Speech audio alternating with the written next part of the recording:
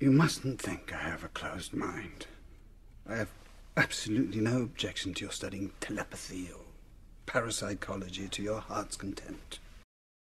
Oh, so that's how we ended up with the MBTI. Thanks, Freud, for giving Jung the idea to explore stuff that doesn't mean anything.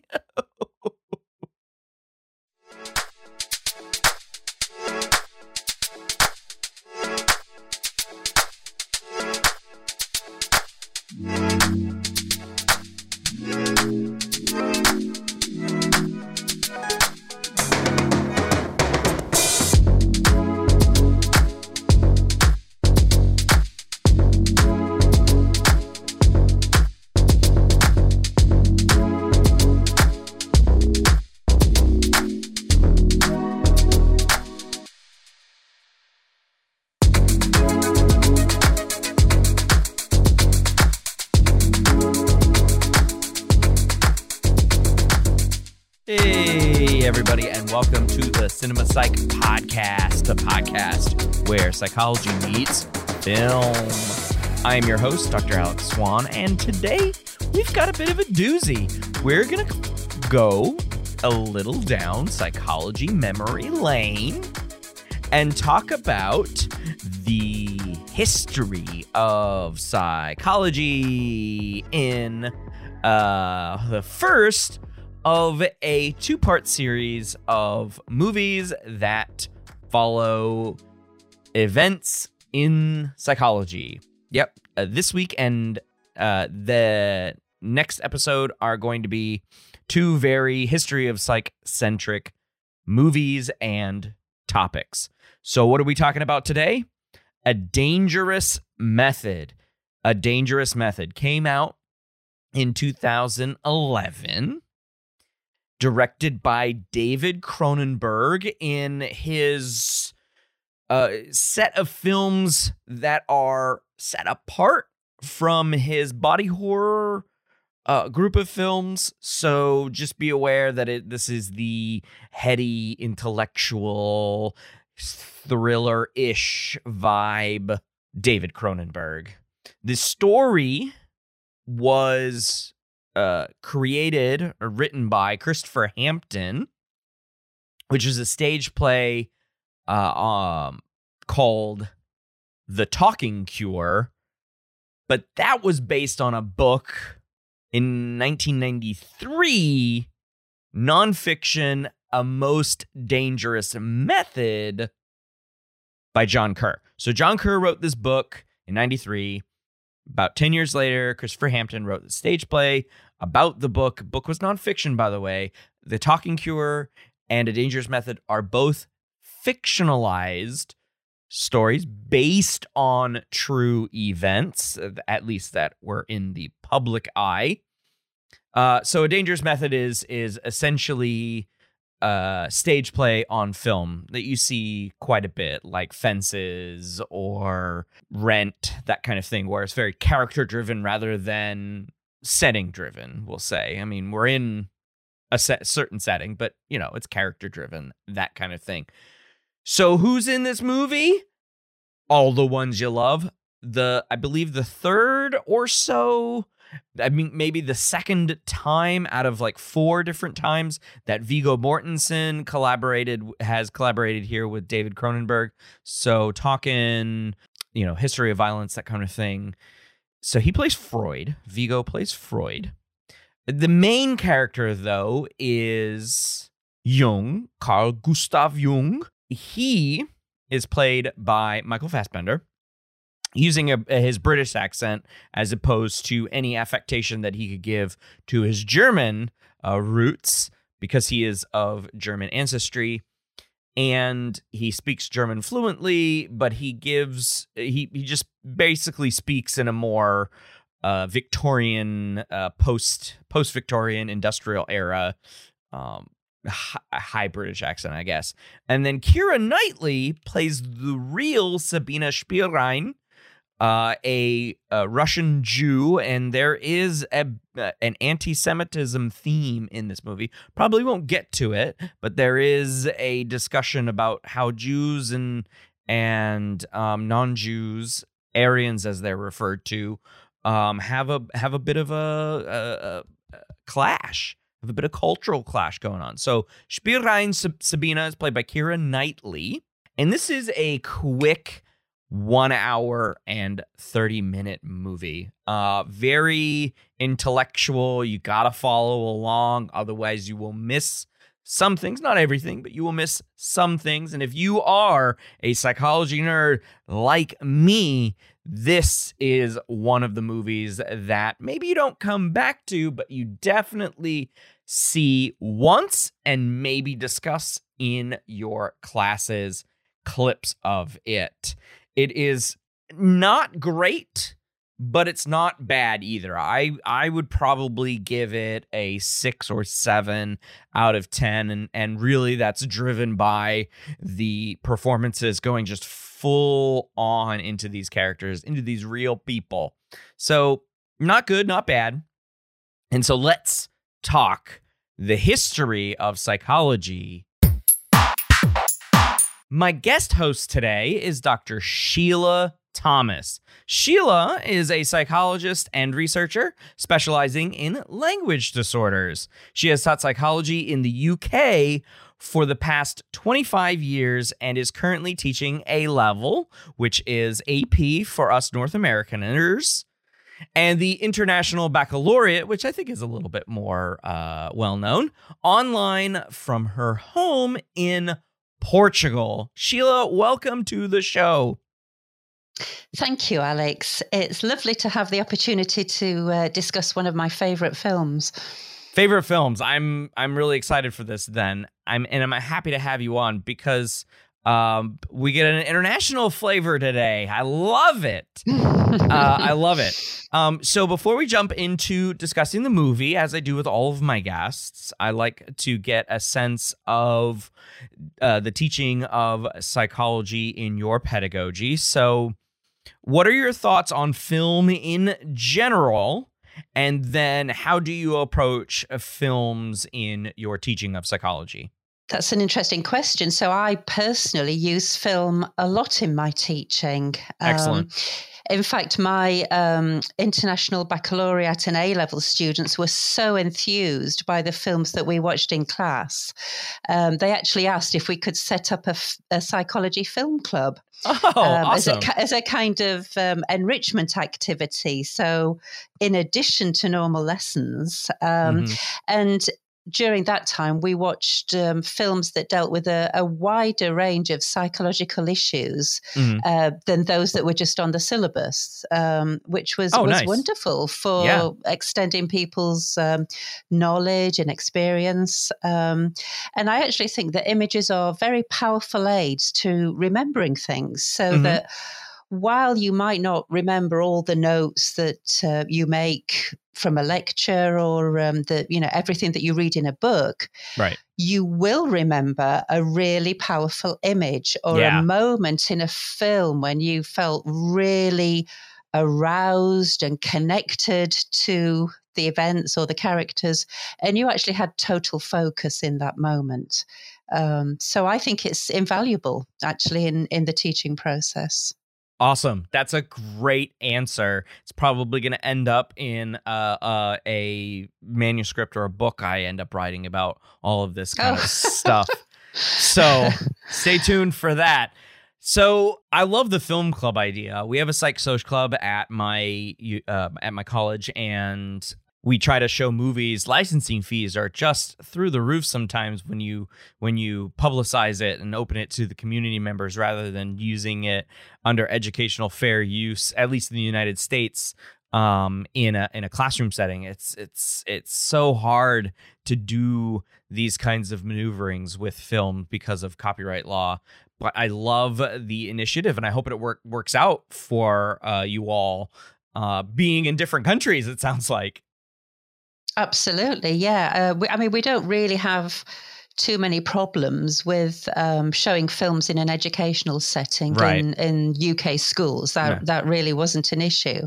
But I personally found it was wonderful preparation for students who were going on to study psychology at university. So they had plenty of material to talk about in an interview situation, or for their personal statement, which they have to write to support their application. And also for my, prospective medical students, they were able to broaden their knowledge, beyond the actual medical field into more psychological areas. And apparently, that all went down very well when it came to interview. Awesome. So it was a really valuable tool, I thought, to just extend people's knowledge. And my students had a real thirst for extra knowledge. And, when it was on top of normal lessons, just watching a film was a really enjoyable activity that also taught you something as well. So it wasn't the same as having another lesson. It was actually a real pleasure. So I think that's where the film idea really came into its own. And as I say, it was hugely popular with my students. I love that. And the way that you characterized it, the way that you just described it, sometimes I think people don't end up watching movies because it's not a big tentpole action movie or some kind of musical event, some kind of big blockbuster. People don't end up seeing these more independent movies, especially ones that are part of the Venice Film Festival or Cannes or something like that. And so these artsy intellectual movies, like the one we're about to discuss, kind of gets lost by the wayside. But if you don't have a choice, so to speak, I'm not saying that you're forced to watch it in a classroom, but not having a choice. Like, we're so paralyzed by choice now as well, with all of the streaming services and just the glut of media. Going into a class and saying, hey, we're going to watch this movie. You don't really have a choice. I think you'll enjoy it. And then making that part of the experience, I think, increases most people's enjoyment of the movie. That's what I have found in using film in my classes, that it increases the enjoyment by taking away the choice, the paralysis by choice, and showing them, hey, I've determined this movie meets some quality and content expectations. I think you'll enjoy. I think the average person in this room is going to enjoy it. Yeah, and sometimes the choices of film actually just sprang organically out of what we were covering within the syllabus. Yeah, that's awesome too. So for example, on the International Baccalaureate, one of the papers involves text analysis, and one of the texts that we had one time was on dissociative identity disorder. It was the very famous Eve White and Eve Black case. And from that, we ended up watching The Three Faces of Eve, which is a black and white film. It's incredibly well made. Joanne Woodward won the Oscar for Best Actress for it many years ago. And that was a film that the students wouldn't normally have considered watching, but the springboard to that was actually looking at the research paper that was covered in the text. That's awesome. And it just sort of happened naturally, which was fantastic. Okay, so now that we've discussed the film in general, let's pivot to our discussion for today: A Dangerous Method. So you had I put a call out for potential guests onto Twitter, and you found me through there.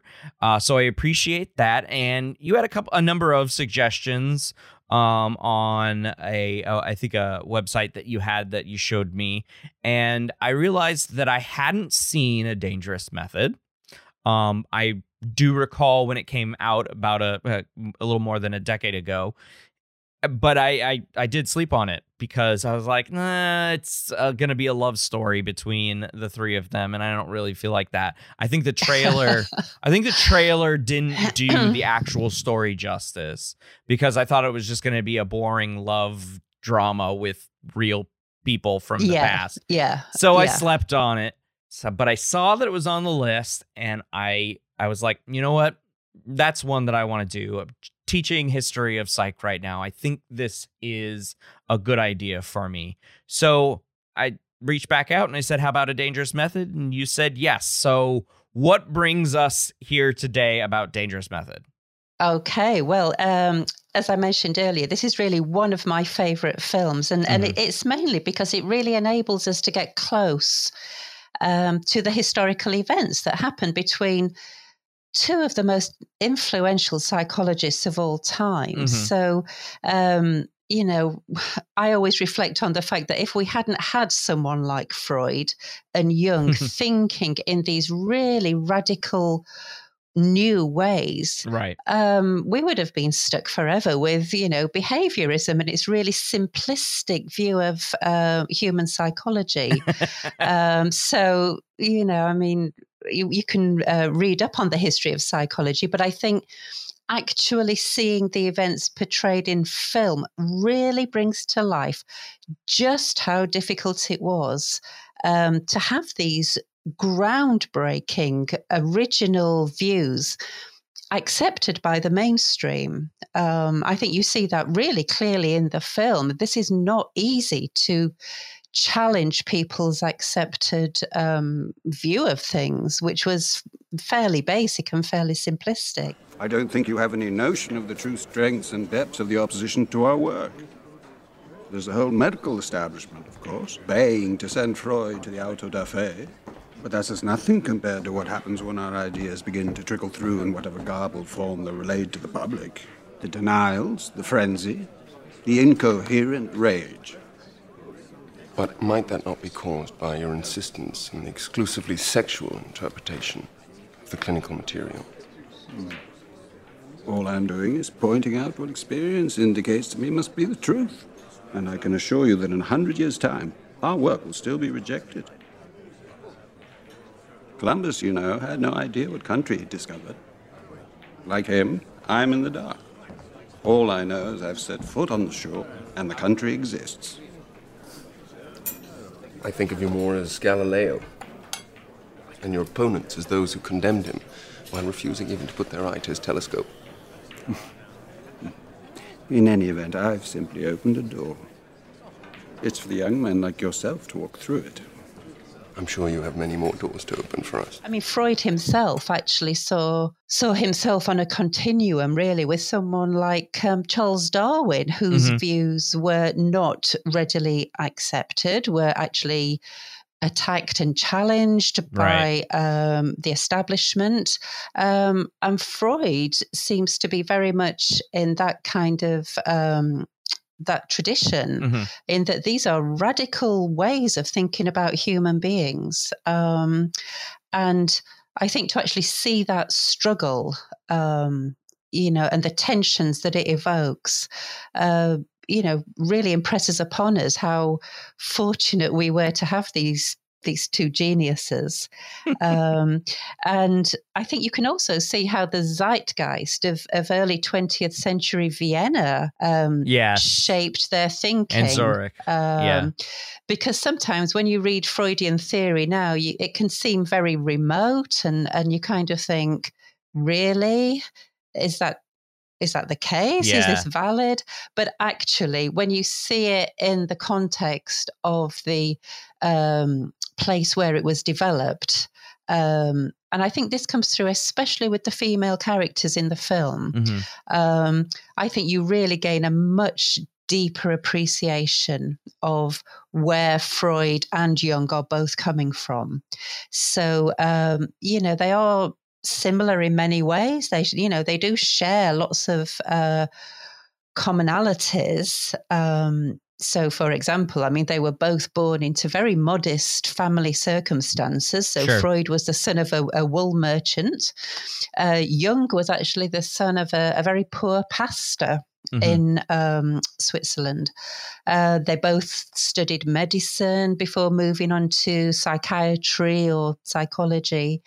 But they both acknowledged just how important the unconscious mind is in human psychology. Sure. So they have this fundamental basis for being drawn together. But as we see in the film, there are quite a number of differences and tensions that emerge. Yeah. And I think it is, it's very striking to see, they're both geniuses in their own right, but actually very different in many ways. Oh, absolutely. They are two sides of a coin, in my view.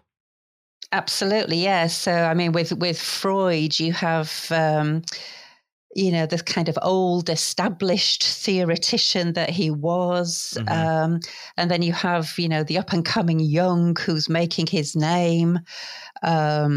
Obviously, Freud was Austrian and Jewish, and Jung was Swiss and from a Christian background. Right.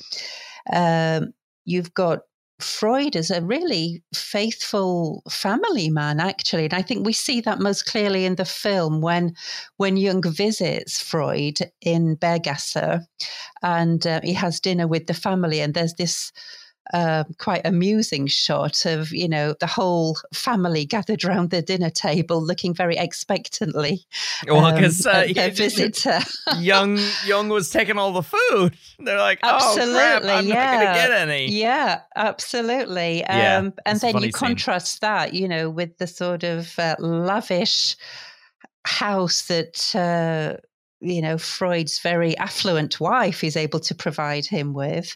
Absolutely. And of course, Jung is a philanderer. I mean, he's kind of, he loves Emma, but it doesn't prevent him forming relationships with Sabine Spielrein and then later on Toni Wolff. And then you get Freud being quite dogged by ill health. So we see him collapse at the conference, which actually did happen in real life. That is not created for dramatic effect. It did happen. And Jung did come to his assistance in that. Yep. And then you see Jung, quite healthful and energetic. He does live a lot longer. Absolutely, yeah. I mean, and Freud was, as we know, I mean, he was a cocaine addict, and he was also, addicted to his cigars, which actually killed him in the end through oral cancer. So, but I think we see the juxtaposition most clearly in the scene when they're boarding the ship to travel to the States, when we see how Jung kind of says, well, I'm going this way into the first class area provided for by his wife. And Freud is obviously not able to do that. You also get the juxtaposition of their views on the paranormal, which I think comes through very clearly in their discussions. So Freud has no interest in the occult, whereas Jung is absolutely drawn by paranormal phenomena. And again, in the film, we have that incident of where there's the sound from the bookcase that Jung anticipates, and he knows it's going to happen, and it does happen. And again, that is a real life event that did happen, but they didn't speak about it after it had occurred. But this fits really closely with Jung's views in that he was very drawn to the spiritual, to the occult, to the idea of symbols and totems, which comes through in his theory of the collective unconscious. And the thing that always strikes me in the film is that at first, when I saw the film for the first time and I heard Freud say that they had to defend their science, and he deliberately calls it a science. Mm-hmm. Don't you see, we have to stay within the most rigorously scientific confines. You all right? Yes, but I can't agree with you. Why should we draw some arbitrary line and rule out whole areas of investigation? Precisely because the world is full of enemies, looking for any way they can to discredit us. And the moment they see us abandon the firm ground of sexual theory to wallow in the black mud of superstition, they will pounce.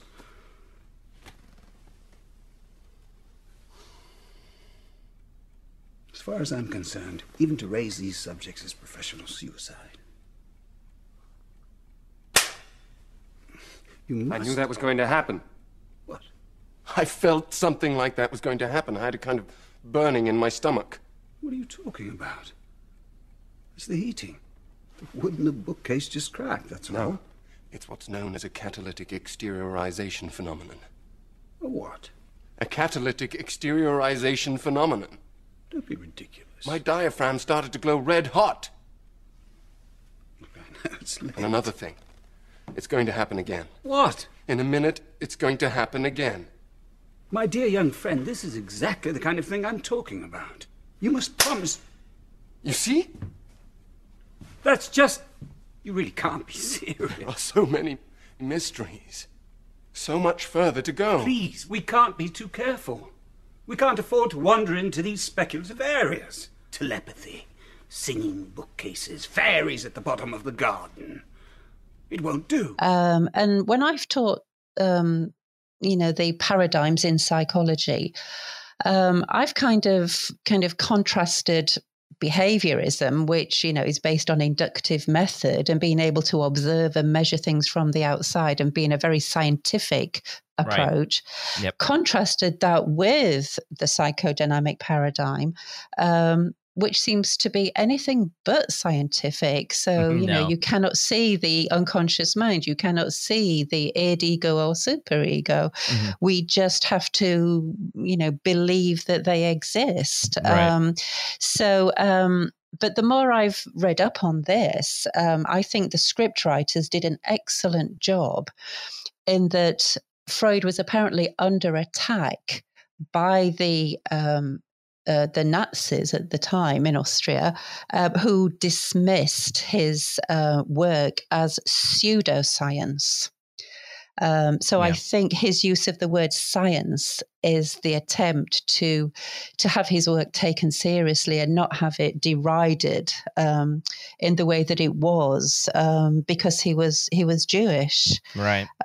So I think, at first I kind of prickled a little bit when I heard that, thinking, oh gosh, what are these directors doing? Do they not understand the paradigm? But actually I see it for the time at which it was, it was done. It needed to be said. It needed to be presented as science. And Freud has mentioned many times that that's what he thought he was doing with his...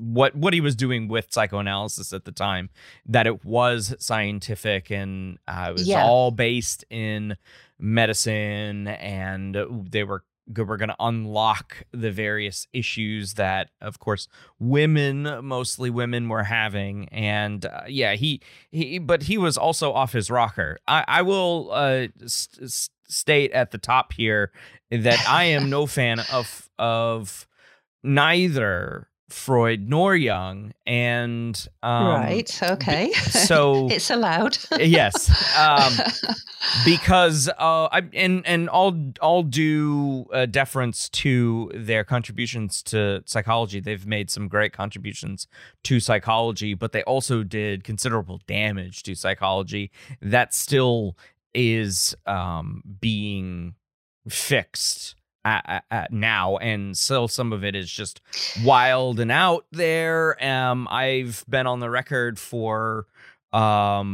disliking the Myers-Briggs type indicator. Now, that's not necessarily Jung's fault, but he did meet with Catherine Briggs and Isabel Briggs Myers, and essentially signed off on what they were doing. He had some disagreements about how they were using his theory, but he still just was like, all right, that's fine. It's whatever. I mean, he was toward the end of his life at this point. So I don't think he had much fight left in him. But the MBTI does continue to do damage to psychology as a science, as represented to other groups, other lay groups that don't necessarily know what personality theory is. But specifically back to the movie here, because I kind of want to dive into the portrayal of psychoanalysis, this being essentially a psychoanalysis themed movie with the concepts and the characters representing a little bit of the broad idea that Freud had created with the id, ego, and superego, as you were saying. So let's talk about how psychoanalysis was portrayed in this movie. So the audience member here can get a sense of what they're in for when viewing this through a psychological, historical, or historical psychological lens. What are some of the aspects of psychoanalysis that you spotted? Well, I think it helps if you understand a few basic principles before you actually watch the film. So that's a good idea. So if you just have a basic concept of the id as being all your unconscious desires and everything that appeals to your basic instincts, it kind of wants pleasure and it wants it now. It's that kind of a drive, which I think we can all feel within us. I'm sure we're all able to sense that in our personalities. And then that's sort of counterbalanced by your superego, which is your sense of right and wrong, your moral conscious. It's the thing that holds you back from just indulging all the appetites that you have. And then in the middle, we have poor old ego who tries to keep some kind of balance between these two very basic forces kind of pulling us one way and pulling us the other way. And I think you can see this in the actual characters in the film. So if we think about Jung's wife, Emma, so I think she's played exceptionally well by Sarah Gaden in the film. She is almost a symbol of the superego. So she is the perfect wife. She's the mother of Jung's numerous children. She lives in this perfect home. She is able to finance the whole of his research with her. I know, it's wild. Yeah, all his work is financed by her. And then we have Sabine Spielrein, who is the symbol of the id, really, in that she basically wants to have a relationship with Jung and is determined to get it. She's not going to be taking no for an answer. And just to cut in there for 1 second, the film starts abruptly with Sabina being sent to the hospital that it does. That Jung is working at as a young doctor, and he wants to attempt the talking cure, which is what it's referred to in the movie, which is just honestly talk therapy, which we call psychotherapy these days. But it was new, and that's what a dangerous method in the stage play. It's a most dangerous method was the name of the book, excuse me. The Talking Cure was the name of the play. Sabina is going to this hospital because she is suffering from fits of hysteria. Good morning. I'm Dr. Jung. I admitted you yesterday.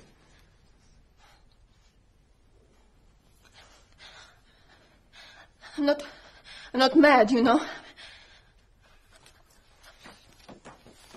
Let me explain what I have in mind. I propose that we meet here, most days, to talk for an hour or two. Talk? Yes, just talk.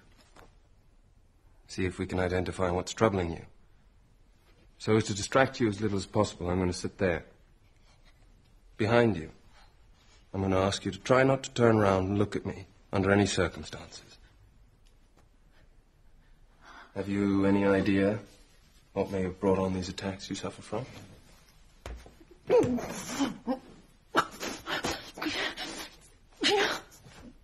Humiliation and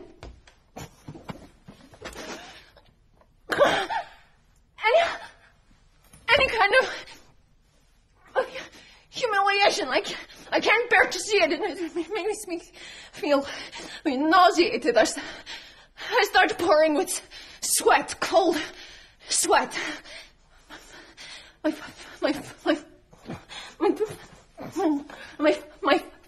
father lost his temper all the time. He was always angry with.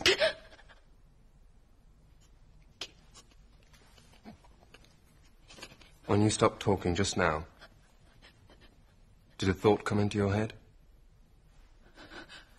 I don't know. Or an image, perhaps? Was it an image? Yes. What was the image? It was a hand. My father's hand. Why do you think you saw that? Whenever he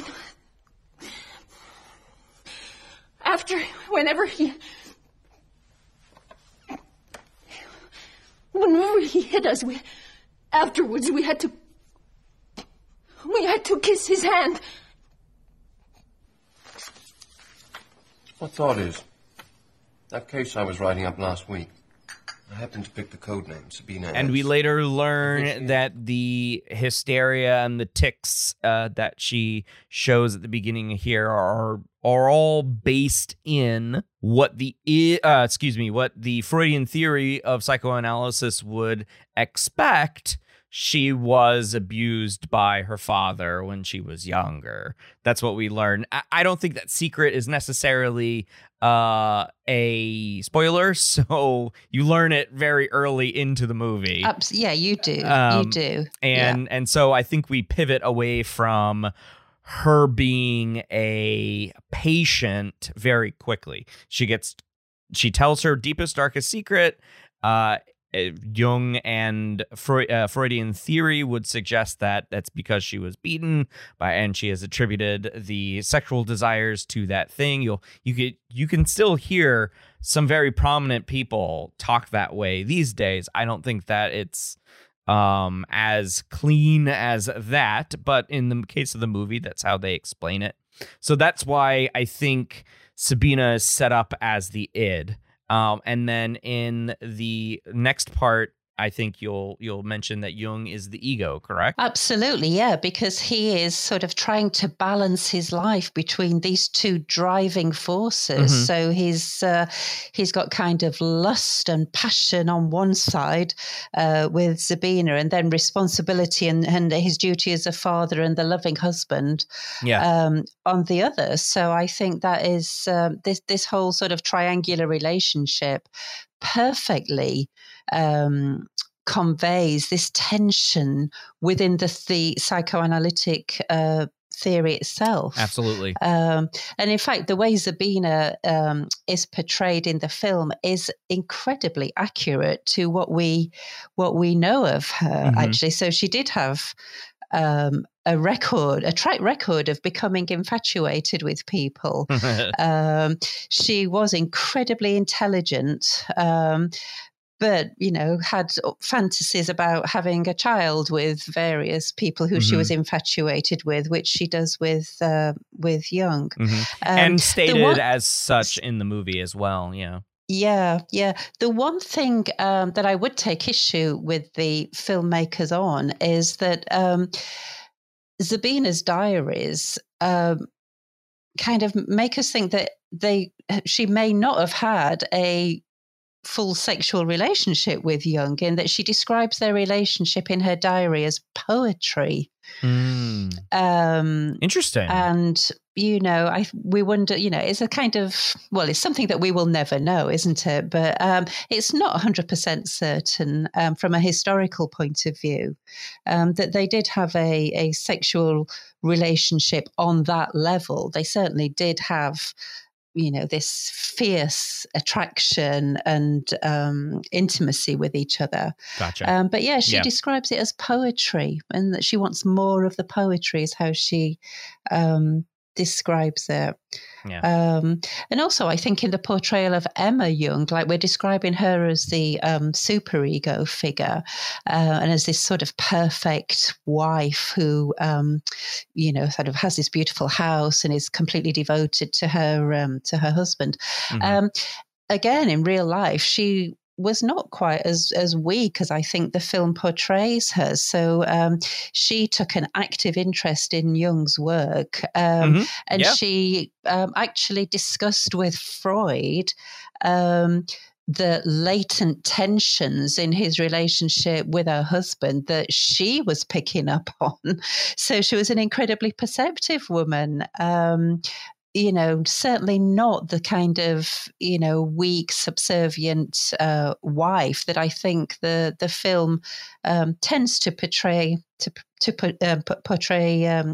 Emma as. And I just want to add to that because one aspect of psychoanalysis that I really appreciate, or just psychological measurement in general, was the scene where Emma is assisting Carl with his free association task, which is a big part of it, right? And so she has her hands. I'm just going to describe this to you, listener, because I think it's a really cool contraption.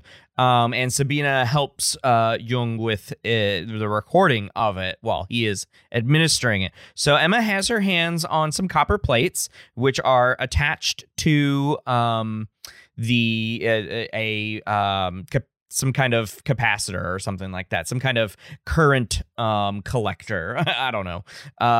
And he puts weights on her hands, and so that's going to be measuring the galvanic skin response. So it's a circuit, right, of copper plates, and so the more that there's sweat, the more electrolytes there are, the more current is going to pass through to this drum that has a light that moves back and forth, or a light is shown on a mirror. Excuse me, light is shown on a mirror. So this mirror is moving back and forth in relation to the current that's traveling through the circuit, and it moves the mirror back and forth, and a light is shown on this mirror at an angle, and the light then reflects down onto this like clear ruler, and it's a slit. It's really cool. It's a slit, and then another person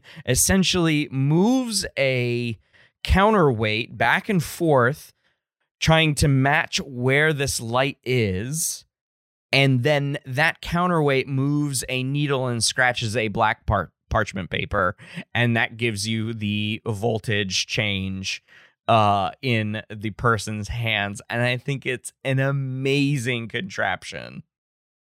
It is. I mean, I think this film really shows you just how psychology used to be in its infancy. When you think of the sophisticated techniques that we're used to these days, rewind 100 years, and this is what psychology was. Yeah. Computers do everything that like 4-piece or 5-piece contraption did. Oh yeah, absolutely. Yeah. I think it just shows how far we've come, really, doesn't it? It doesn't. And like you said, about 100 years, 110 years or something like that. 110 years we're talking. Yeah.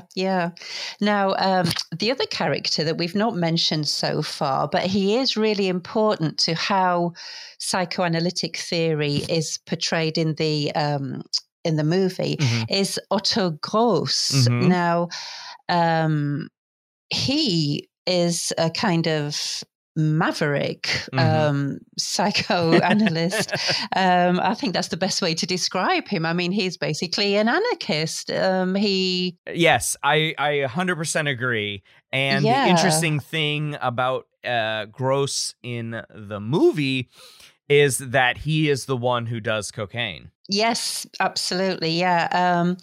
I mean, but basically, I think he is portrayed as having this kind of fragility. So, I mean, he's basically a hedonist. He lives for pleasure. He believes that you should indulge all your appetites fully and without any guilt. And he is the kind of catalyst to Jung going into his relationship with Sabina Spielrein, kind of, full tilt. Well, once he's kind of listened to Otto Gross's pronouncements on the importance of pleasure. But I think he also has this, he is a maverick, but I don't know, he has a kind of almost genius quality about him as well. He's like the sort of flawed genius. So he is, an addict to, I think, it could be sort of latent schizophrenic tendencies that he shows in the film. He's definitely got anarchist tendencies. Very id tendencies, Yeah, he's fragile, but he has that kind of, the genius quality about him. So I think he is an intriguing character. But the way he talks about indulging your appetites without any guilt or, reticence about it, he is the embodiment of id. So basically just, enjoy your freedom from society's norms. Do whatever you want, and what gives you pleasure is his philosophy. We have sort of Freud as the superego in this tripartite relationship. So he is very firmly against the relationship between the psychoanalyst and the patient becoming overly cozy, shall we say. So he's very much for having a rigid, unwavering theoretical model and having a very clear boundary in relationships between the psychoanalyst and the client. And this is where part of the tension with Jung and his relationship with Sabina starts to founder, because, Freud says he can't think about Jung in the same way once he, receives a letter from Sabina describing her relationship with Jung. But in this sort of triangle, we have Otto Gross as the id, we have Freud as the superego, and then Jung is the kind of ego trying to satisfy the id's desires of kind of helping clients from their miseries, but then also acknowledging, the theoretical model that Freud has developed and his father figure status within the psychoanalytic movement. So I think this is the sort of richness of the film. It gives you so much to think about that you can see it on so many different levels. I think it's symbolic, but it's also a really heartfelt portrayal of the the tensions and the feelings and heightened emotions that were obviously experienced by the characters at the time. So that's why I particularly enjoy this as a historical film, but it also can be seen in this symbolic way as well. I agree. And I think the final piece of psychoanalysis that is embedded throughout this, and then we'll take a quick break, is the incredible amounts of dream interpretation that happen throughout the movie. There is so much dream interpretation. Absolutely. Yeah, there is. Yeah. And it is perhaps the most common behind, discussions of relationships in this movie is the common conversation that is happening within the dialogue. I dreamed about a horse being hoisted by cables to a considerable height. Suddenly a cable breaks and the horse is dashed to the ground. But it's not hurt.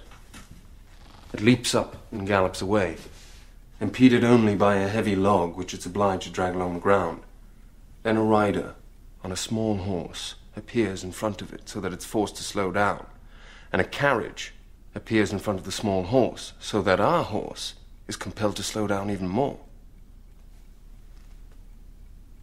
I imagine the horse is yourself. Yes. Your ambition has been frustrated in some way.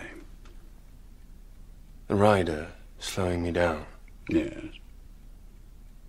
I think this may refer to my wife's first pregnancy. I had to give up an opportunity to go to America because of it. Ah. The carriage in front perhaps alludes to an apprehension that our 2 daughters and other children, perhaps still to come, will impede my progress even more. As a father of 6, I can vouch for that. Not to mention the inevitable financial difficulties. No. Fortunately, my wife is extremely wealthy. Oh. Yes. That is fortunate.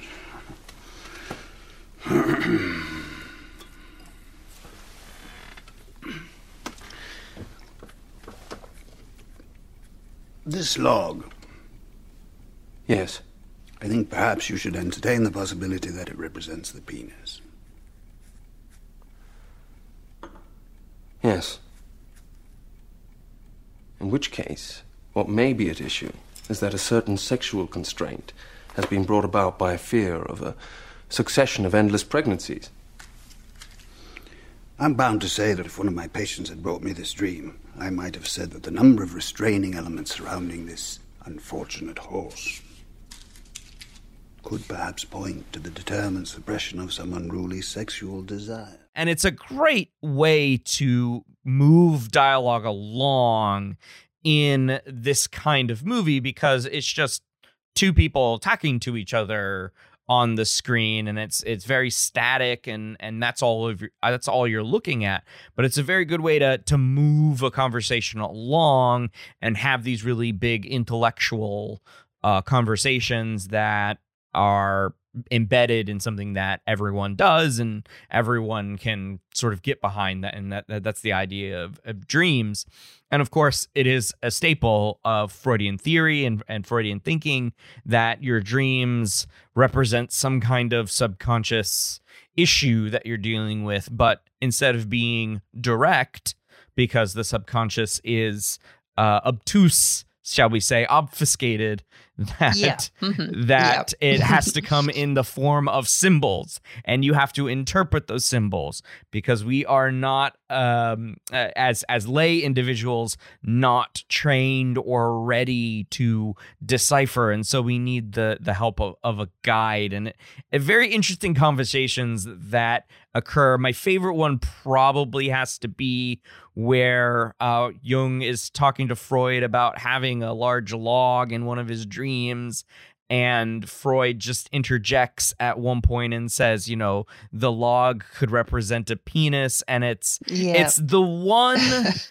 thing that is not danced around in the movie, right? Because a lot of the discussion of psychoanalysis in the movie is dancing around how much sex is discussed within the theory. Yeah. Well, in fact, I mean, I think at one point they actually make fun of Freud. Yes, they do. I don't know if you remember this scene, but somebody says, how come it's all about sex with Freud? And then, Jung kind of says very wryly, well, I think it's because he doesn't get any, and everybody finds, it's a sort of, little wry dig at Freud. But I think this particular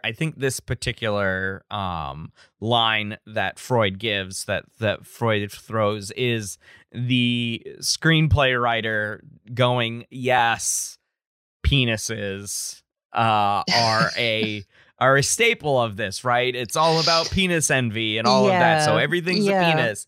And I again, the joke, the derision that is directed at Jung, or excuse me, at Freud at the other scene that you just referenced. I think this particular one is like, yes, all right, it's a log connected to a penis, and let's get it over with.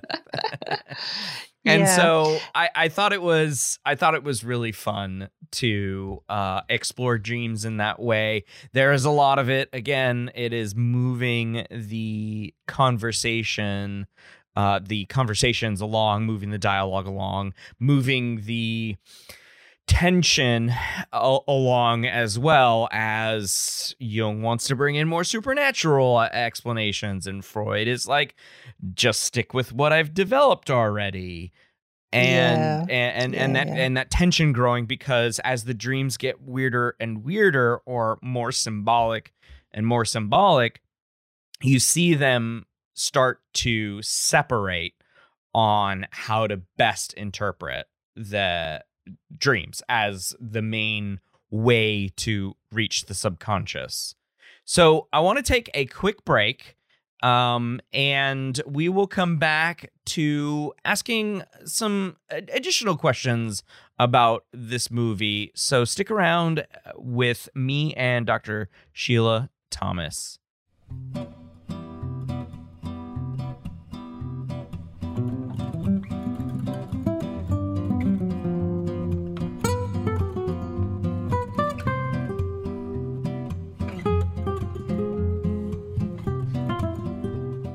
Are you a big fan of the Cinema Psych podcast?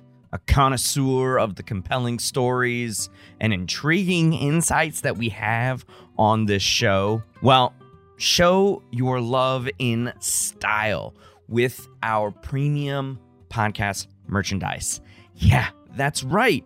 I've updated the podcast store from ultra comfy hoodies, perfect for cozy podcast binges, to sleek coffee mugs that add a dash of personality to your morning routine.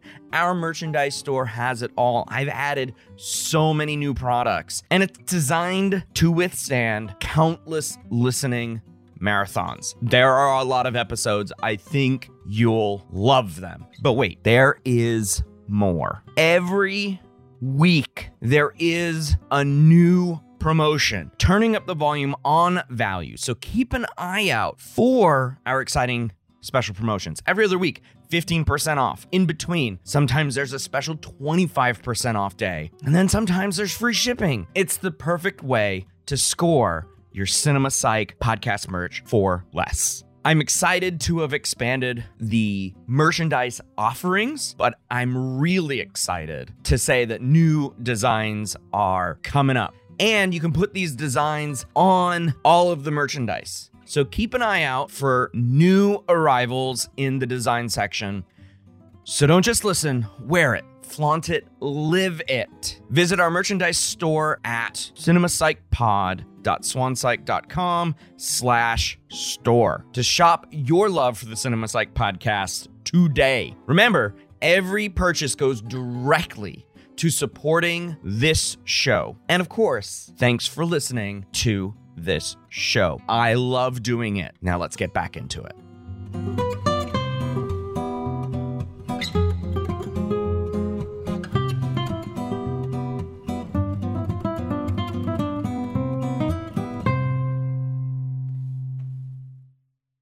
And we are back with Dr. Sheila Thomas discussing A Dangerous Method, a fictionalized take on the relationship not only between Freud and Jung.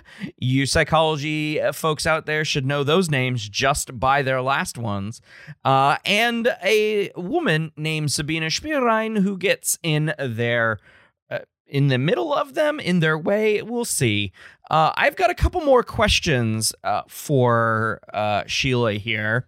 And we're going to start with this question that she came up with, and I think it's a great one to get her thoughts on, which is, what can we learn about the history of psychology from this film? I think it's a an important question to ask, because this is a great film to use in a class like History and Systems or just History of Psychology. So, Sheila, what are your thoughts on this question? Well, I think from the very first scene, I think we're quite horrified, really, by how Sabine Spielrein, who is clearly suffering, a very high level of emotional distress, is restrained. We see the hospital building of the Burg Holzli sort of looming at the top of a hill in a really sort of unfriendly, threatening manner. When she's admitted, we have these formal nurses in uniform. The treatment involves things like the immersion in cold water baths. We have moved so far from this model of treatment that I think it's actually very salutary for us to look back and think, gosh, that is what treatment used to be. Absolutely. Just over a century ago. Look how far we have come from that. This is why psychology is so important. Yeah. And research is so important. I also think if we look at the female characters in the film, I think you can see how psychology was completely male-dominated. Oh, yeah. So at the conference, if you remember that scene, they're all basically middle-class, middle-aged men. Sabine Spielrein is the only woman in a man's world. And she was a hugely, hugely accomplished woman. Yes. But she is surrounded by men in this completely male-dominated discipline. But I think most importantly, what this film shows us is within the history of psychology, I think we really need to give full credit to Freud for breaking the mold. We see just, how intense the struggle was for him to get his ideas accepted. If you read his various biographies, he would dearly love to have been awarded the Nobel Prize, which he never was. In medicine? In medicine or psychology, but he was friends with Einstein, who, of course, famously was, but he never had that accolade. He had to fight against so many attacks from other intellectuals. He was under attack politically as well, in the very turbulent time in which he was living. All sorts of pressures were on him as a Jewish person living in Vienna, which he stubbornly refused to leave. He may have been a giant in psychology, but politically, he was incredibly naive. He thought that sort of the rise of Nazism was some sort of, local dispute that would be resolved very swiftly. He really had to battle on so many fronts. So I think, we need to really acknowledge the efforts that had to go into having psychoanalysis accepted by the mainstream. Also, from a historical perspective, we were just talking about the symbolism of the penis, weren't we, not so long ago in our podcast? I think you only need to look at the lives that the female characters live to realize that penis envy was actually typically in Freud's case, typically conveyed with sexual overtones. Right. But actually, you can see how the symbolic meaning of that is that, women in that society were envious of men, but not for the, the actual organ itself, but for the status, the power, the wealth that men clearly had. And even, accomplished women like Sabine Spielrein, like Emma Jung, were trailblazers, trying their best to forge ahead, but in a very male-dominated society. And if you look at Freud's wife, she was an expert in running the family and the home. But she was very limited in what she could do. And that was exactly how, Freud makes no secret of the fact that, he regards women as having weaker superegos than men, because the female cannot fear castration in the Electra complex in the same way that a boy can in the Oedipus complex. Yeah. So the gender bias that is hugely prevalent in that society. I think we need to see it in its historical context, but realize how fortunate we are to have moved on from that way of thinking. So I want to push back a little bit on your description here. So, and I'm going to use a source that I give my history of psych students to when we talk about Freud. So there was a book that came out a few years ago. 2017, by Frederick Cruz, Freud, The Making of an Illusion. And so I want to pull back a little bit here and suggest that even though we do have psychoanalysis, and you like that or you don't, it has some benefits for some disorders out there, not for everything. And so Cruz pushes back on this deifying of this, or canonizing of this figure in psychology, and uses basically his own words against him as far as science is concerned here. And I think this is very useful for the question that we have posed here in this show, which is, what's the historical significance of this film? And I think using this film and showing Freud as a super ego type figure, right? That is a foil for the character of Jung, pushing back on the actual man himself, I think, is very important here as a counterpoint.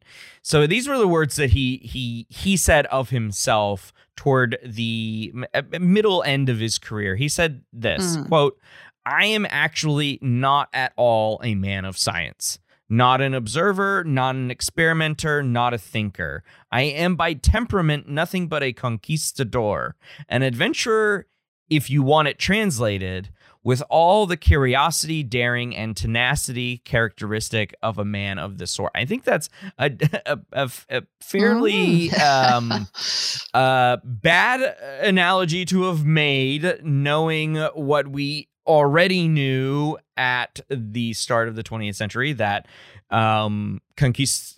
being conquistadors in all of the nations that eventually gained their own independence in the 1800s from Spain, probably not the best analogy to make. It's essentially saying that he wants to conquer psychology, or at least the ideas of psychology, in my own mind, and not of the kind of person that he is portrayed in the film. I think it's really critical to draw that separation from a historical perspective. He once told a friend, "We do analysis for two reasons: to understand the unconscious and to make a living. We certainly cannot help the patients," end quote. He's a well, bit. He was, and I think a lot of it had to do with being a cocaine addict. I mean, it's entirely possible that he had significant problems with his own mental health, and he was using cocaine, and he advocated it for it. Like he would tell patients, have you tried cocaine? Because it helps me. So maybe it'll help you too. He also did a lot of morphine. So, I mean, we could say that psychoanalysis is an interesting idea. It helped bring about other interesting ideas. But also, some of the things that Freud did were not great. He was not a very good human being. I'm happy that he was able to escape Nazism, especially in Austria, because Austria was like, yeah, exactly, Hitler, whatever you say, and, became a part of Germany. And so it was a good idea for him to have left. And I'm glad for that because of his Jewish ancestry, but he was not a very good psychologist at all. Right. Can I beg to differ? Absolutely.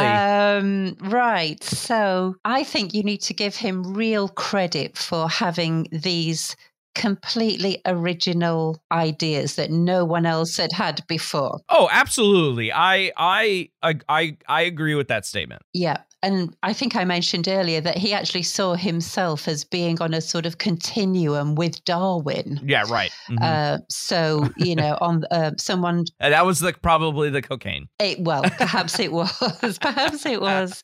But I think this is, the whole relationship with Jung is kind of Freud seeing Jung as being his heir apparent. Yeah, exactly. Very much at the beginning of the relationship. Mm-hmm. He's immensely proud of his work, wants it to be taken seriously, and especially as well, I mean, in his own daughter Anna, I mean, the way that stuff. The father-daughter relationship worked was exceptionally close. I mean, I can kind of see where he was coming from with the kind of Oedipus and Electra complexes with some of his own family relationships. But and actually with his own mother, apparently his own mother called him, mein goldener Ziggy.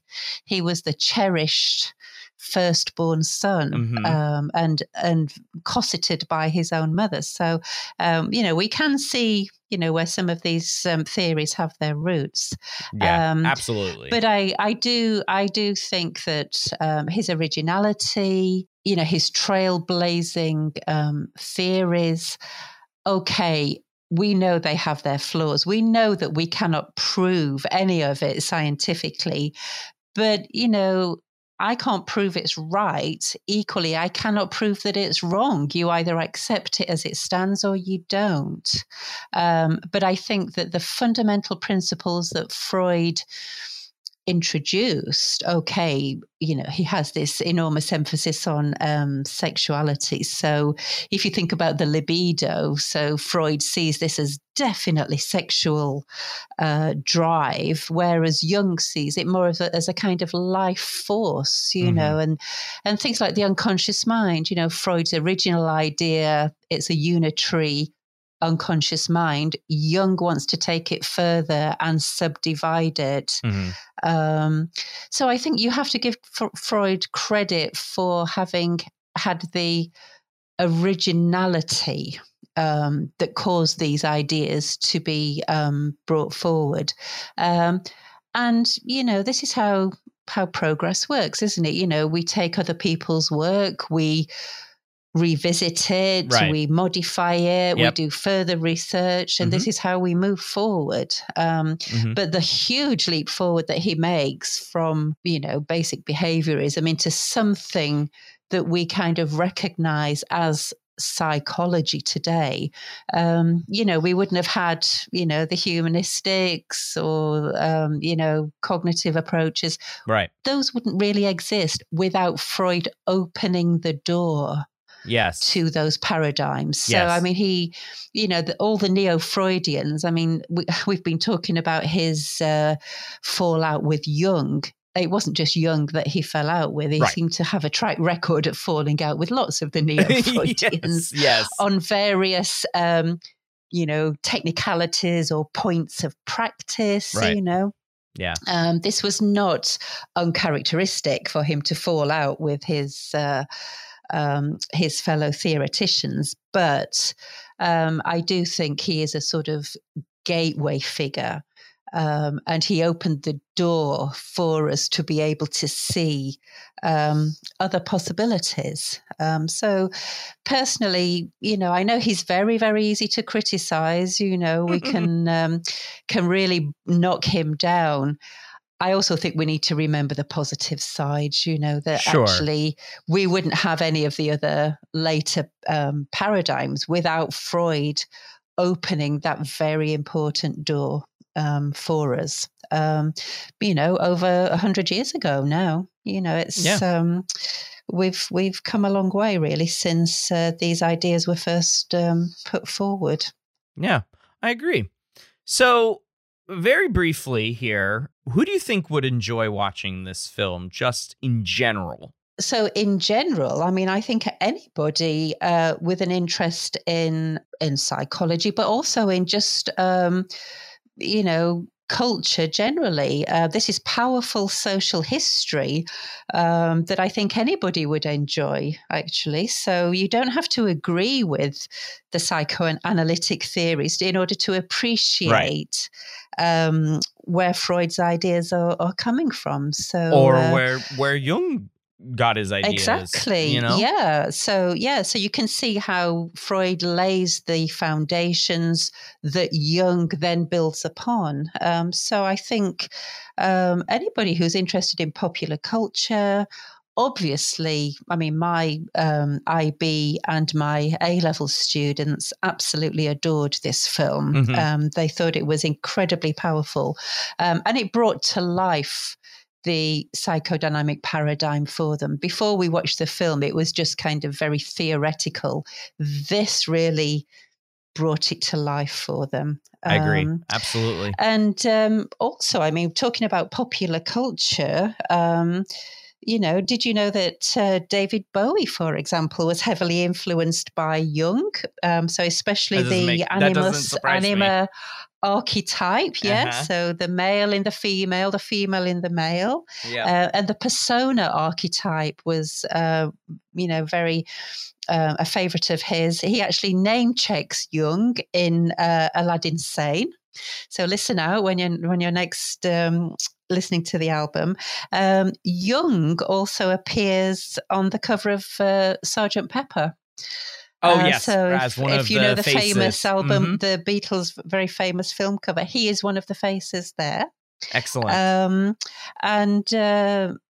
mean, Freud, as sort of, his concepts have just passed into mainstream popular culture, haven't they? Yeah, so, I mean, we talk about Oedipus and Electra complexes, Freudian we talk about slips. Dream interpretations, Freudian slips, So these two, as I called them right at the beginning, these two giants of psychology, I think everybody should get something from this film and gain that, gain the understanding of seeing them in their historical context. And I personally think that the film has paid a tremendous tribute to their endeavors. It was not an easy ride for either of them. And the film does stick remarkably closely to the historical and diary evidence which we have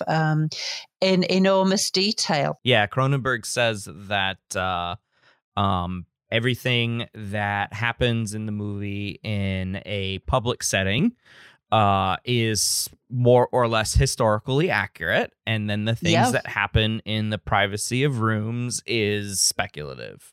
And that's I think a great way to approach a character-driven, stage play-esque nonfiction basis for a story. I mean, again, it's not going to appeal to everyone. It's an indie art house film by David Cronenberg, which is quite different from his body horror stuff.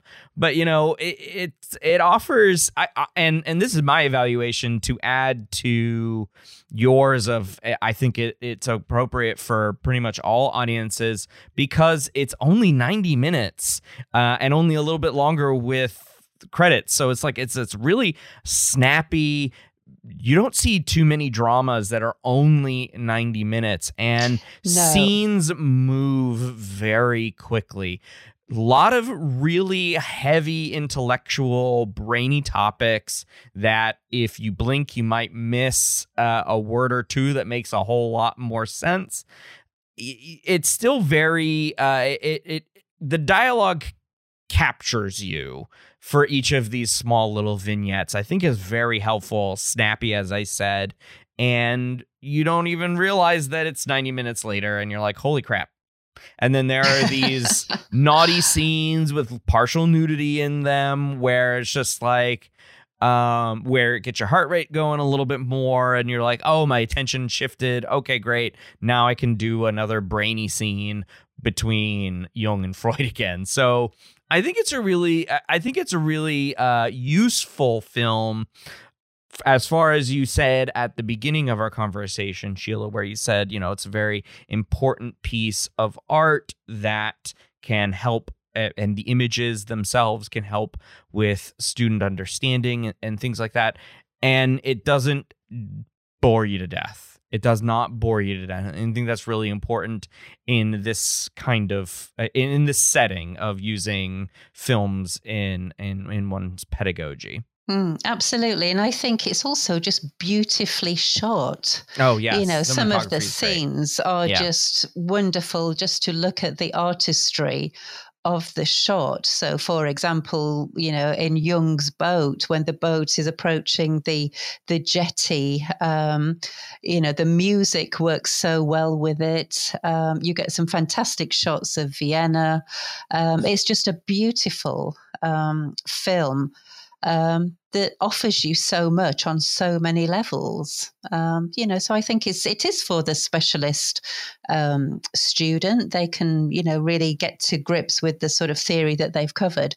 But it is also for a more general audience, and it's part of our heritage, really, that we should be aware of, and how it still influences popular culture today. That's what I think you can really get from this.